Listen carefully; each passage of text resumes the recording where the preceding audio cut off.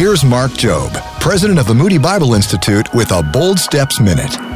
The message of the gospel is that Jesus Christ, the Son of God, became all God and all man, and he came to this earth through a virgin, and he died on the cross at the age of 33, and they put him in a grave, and he was resurrected from that grave, and he not only was resurrected, but he spent about 40, 50 days here on this earth, and then he ascended up into heaven, and so he is alive and well.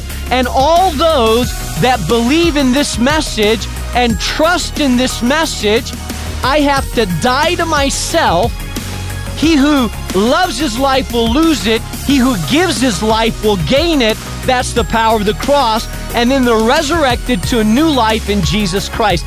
That's the power of the gospel. For more truths to transform your life, go to boldstepsradio.org.